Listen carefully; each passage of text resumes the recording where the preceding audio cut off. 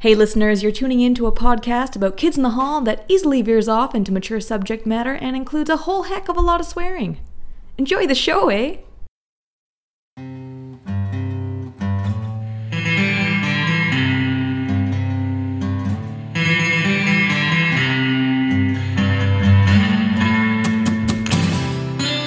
Welcome to Kith and Tell, the podcast that celebrates and venerates 30 Helens Agree.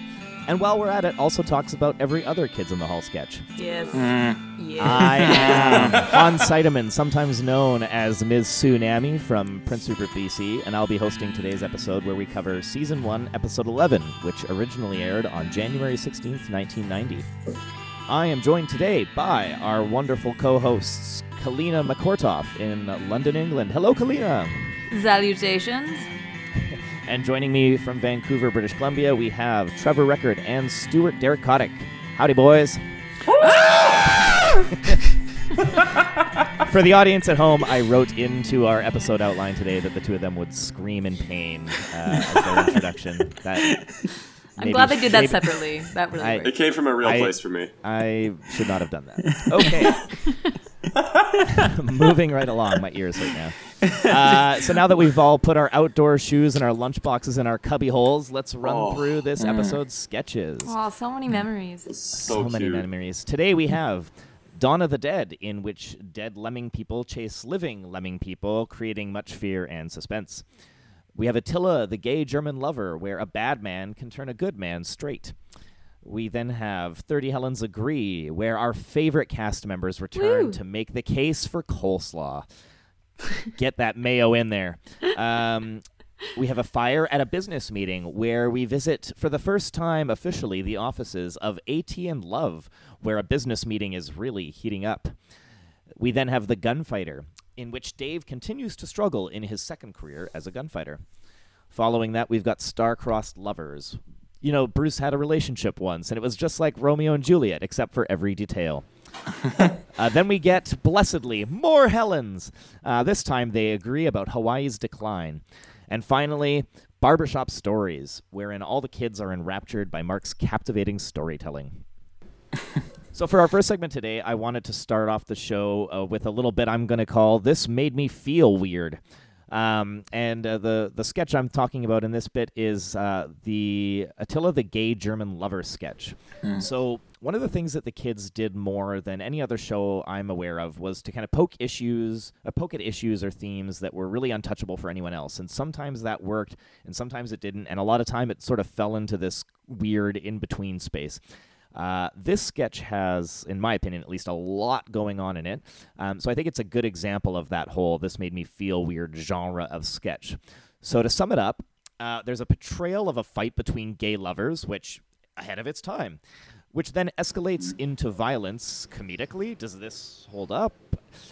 Which causes Scott to have a dream in which he reconsiders the whole being gay thing, which awkward premise, issues of sexuality being a choice.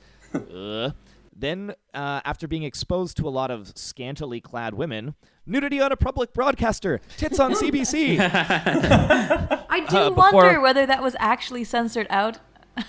I think maybe because they were not live boobs, it was okay. It was a Monty Python thing. I don't know. But the sketch then continues with Scott waking up to his lover doing all of the classic abusive partner conciliations, which, I don't know, is that forward thinking? Is it flippant? With the two of them eventually making up. So this sketch was quite a ride. Was anyone else weirded out by it as much as I was? Did this land for you all? Did it crash, or did it just sort of slide into the hot tub like an overweight and elderly Greek man wearing too many chains? Just slathered in mayonnaise. Slathered in mayonnaise. Let's start off with Kalina. What was your take? I mean, it did not make me laugh, but it was, I struggled to use this word, but appropriately weird. I mean, it touched on what I think many straight people then and maybe now wonder, which is, can a guy be turned straight? And poking fun at that notion made it work, but it didn't necessarily make it funny. Interesting. Stu, what do you think? I was really at odds with this one because I didn't really get the central premise. Like you said, like, it's kind of all over the place. So I'm not sure if it's a joke about the idea of sexuality being a lifestyle, that it's like, oh yeah, you can turn straight. I'm not sure if it's a commentary on like the inherent violence of men, and how it's just like, oh yeah, you're just going to get punched in the face if you like men. That's the thing that's going to happen to you. Because when he has the fantasy about Bruce McCullough's character as the woman he stood... Oh, I see. It wasn't you who stood me up, but all gay men. Which was kind of a good moment. And then she eventually becomes a lesbian because men are so terrible. Like, but then and then the end, they jump into bed to have sex, and I can't tell if that's a comment on, well, you have to placate him because he's violent. Yeah. Like, I don't get the statement, and I think it was really funny. There was a couple things I did want to point out that I thought were really interesting and different about it, which was, I thought that Scott and Mark had some, like, really cute chemistry in some ways. Like, I thought that I liked their kind of banter, and it was kind of sweet, and apparently they wrote together quite a lot, and they liked to hang out and smoke weed, and so they actually were quite close. Scott talks about that in one of the commentaries. I also kind of thought that the dream sequence of the women was almost a poke at hetero culture, that like how over the top fan service can be. To be like, well, men aren't just going to be attracted to women, they have to see like a smorgasbord all the time in this bizarre dream like Lebowski flying sequence.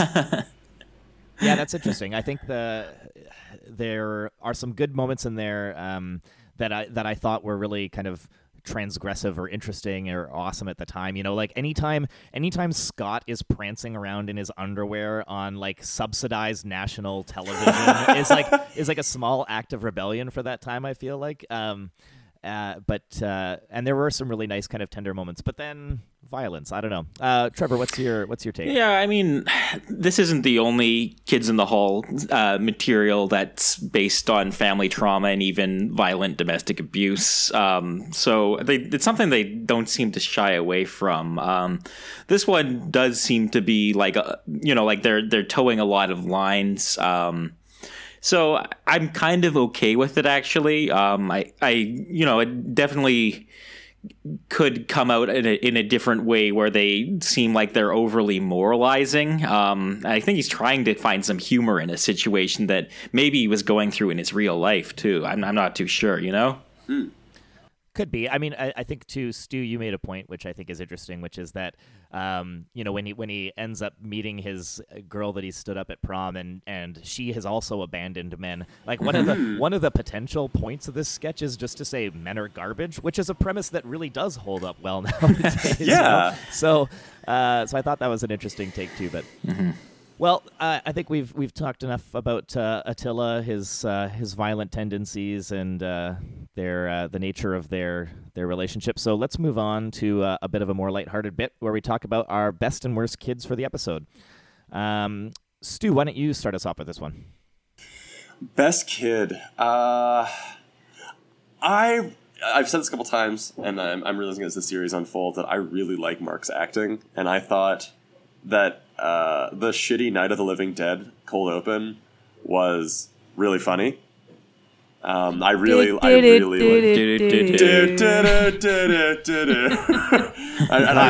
you're just so wrong. I don't know what to do with that. I thought that one was really funny, and then Mark McKinney also gets the Clem tells stories at the end, which is another he gets to commit to a character the whole time. I think it actually quite works. So it's a bit of a tough one for me, but I would probably go for Mark again. And my worst is, it's Dave Foley. It's Dave Foley in this one. I have in my notes, in my hate about 30 Helens, which one of my beloved Kith babies is responsible for this travesty about 30 Helens? It was probably Dave Foley. Fuck Dave Foley. And then his Western monologue about how life is dark and sad and meaningless. And even though I love that, and that's where I am, I'm just like, you're abusing the formula. There's a much better monologue just after this, which is Bruce McCullough in Love. And it's the fact that they're back to back, I think, highlights that the lack of commitment in some of Dave's bits. What? Fair point. Okay. Fair point. Trevor, who wins the honors? Well, for you this it's week? funny. I actually kind of liked the gunslinger bit, and it was short and sweet, and didn't like the Romeo and Juliet one because I just thought it dragged on too long. So I think Bruce actually gets worst kid this episode for me. Although I will say that he is good in the yokel boys listening to Clem story at the end. Yeah. Lots of people. If any character was Proto Gavin. Yeah, exactly. That was if anything's a proto Gavin, that was. Yeah. Well, it's a good moment in that sketch too, where like at the very end, he's suddenly in the barber's chair and he tries to tell a story, and it's just bad, and everyone's so sad.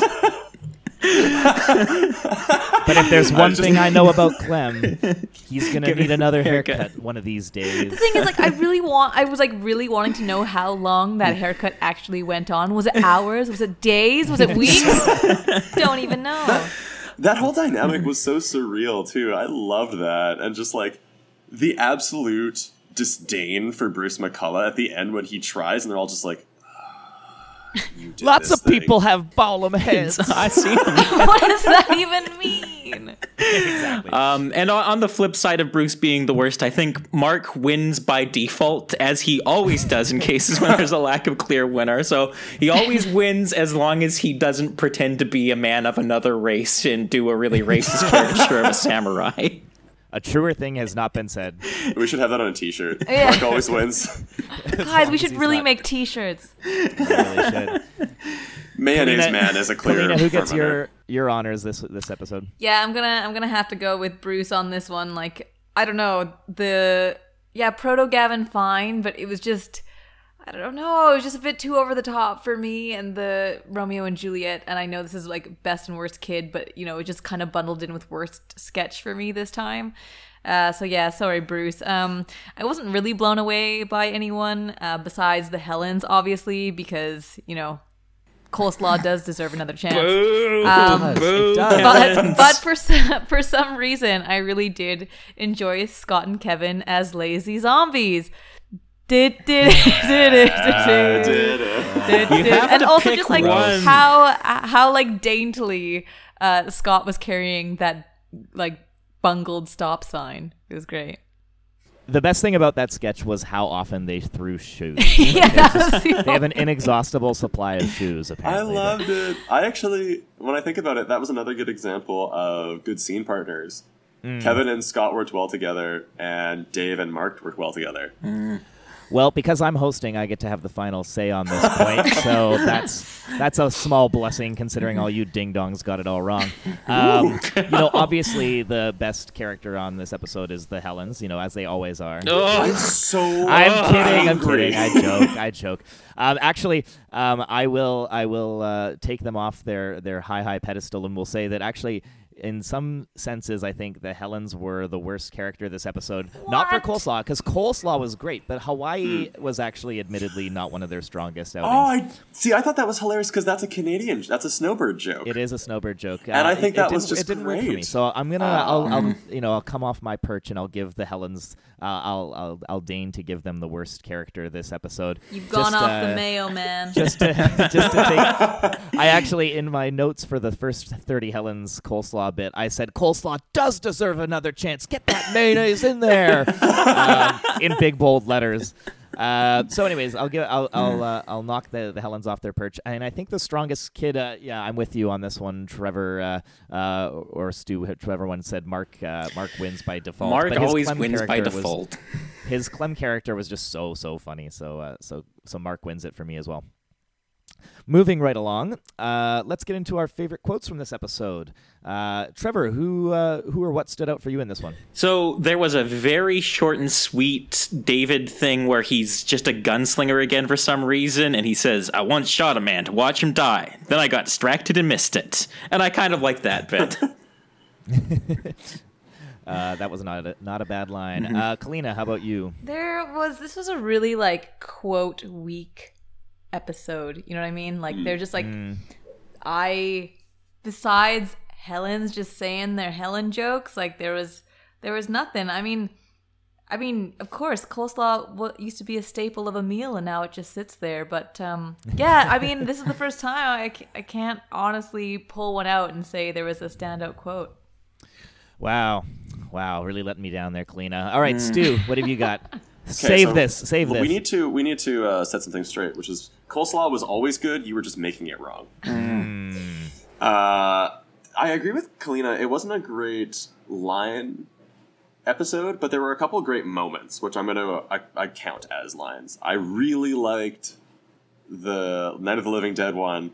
We're safe, but for how long? Like, it was the only line in that skit other than the humming zombies. And like, that's just, I love Dave's like kind of actual commitment to the scared female trope in his arms. Just, for how long? Loved it.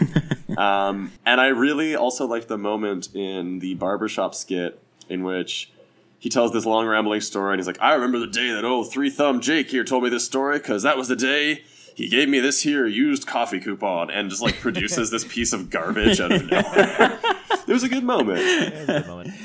It's funny. It wasn't quote laden as some other episodes, but there were some really good bits in here. I'm surprised you guys didn't pull them out. One of the ones that I liked was from the AT and Love sketch where Kevin says, "Now how about the rest of you? The presentation or just waiting for death? Remember, gentlemen, this is an office for businessmen, not a large toaster for cowards."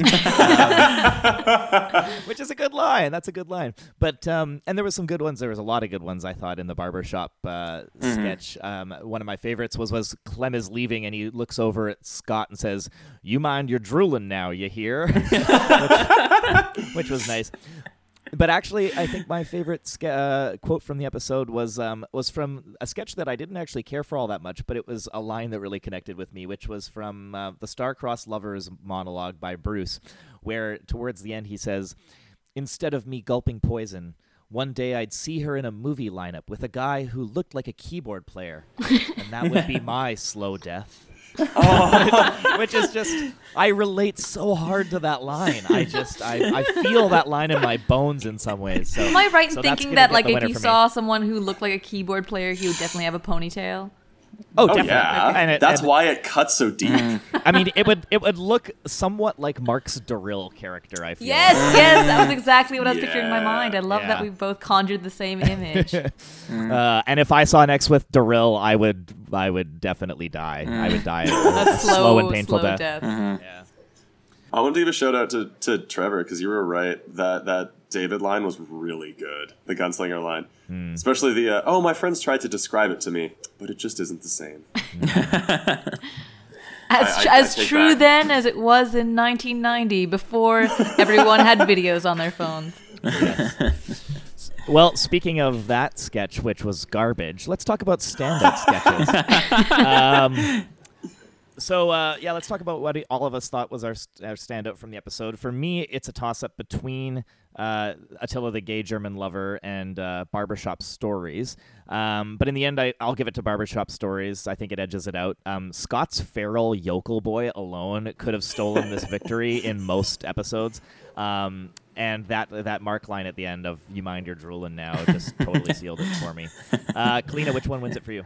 I mean, yeah, again, mostly mediocre sketches for me, but fire at a business meeting, like not any sort of zinger quotes, but just, again, this really great like businessman trope where they will, they're continuing a meeting business presentation despite the fact that the building is on fire. It's just the sad 90s equivalent of the crew going down with the Titanic. So that's 4 out of 5 for me on that one.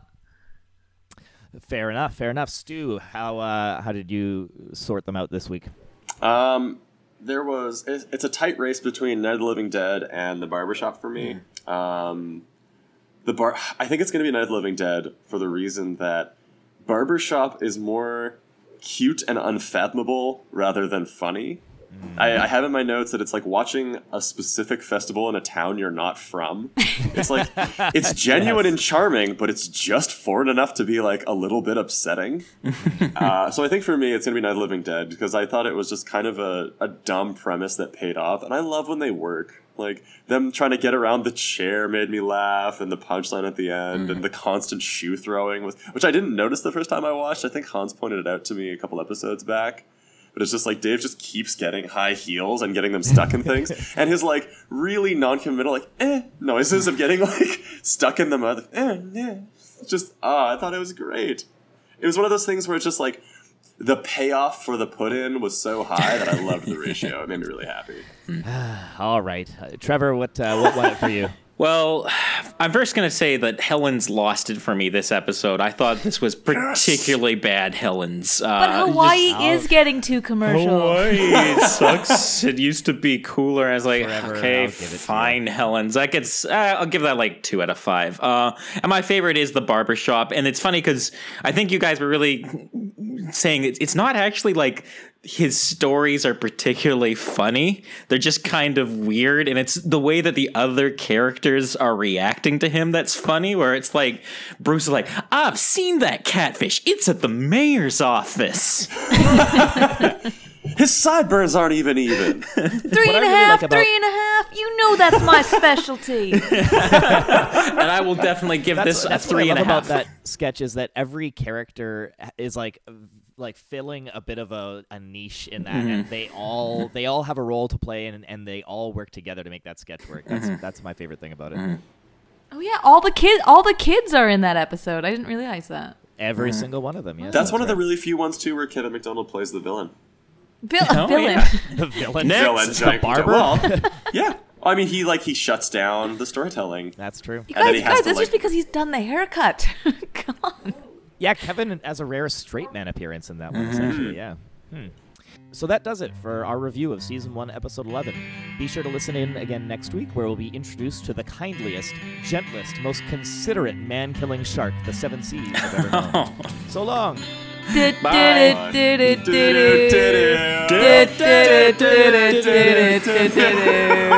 guys are such garbage.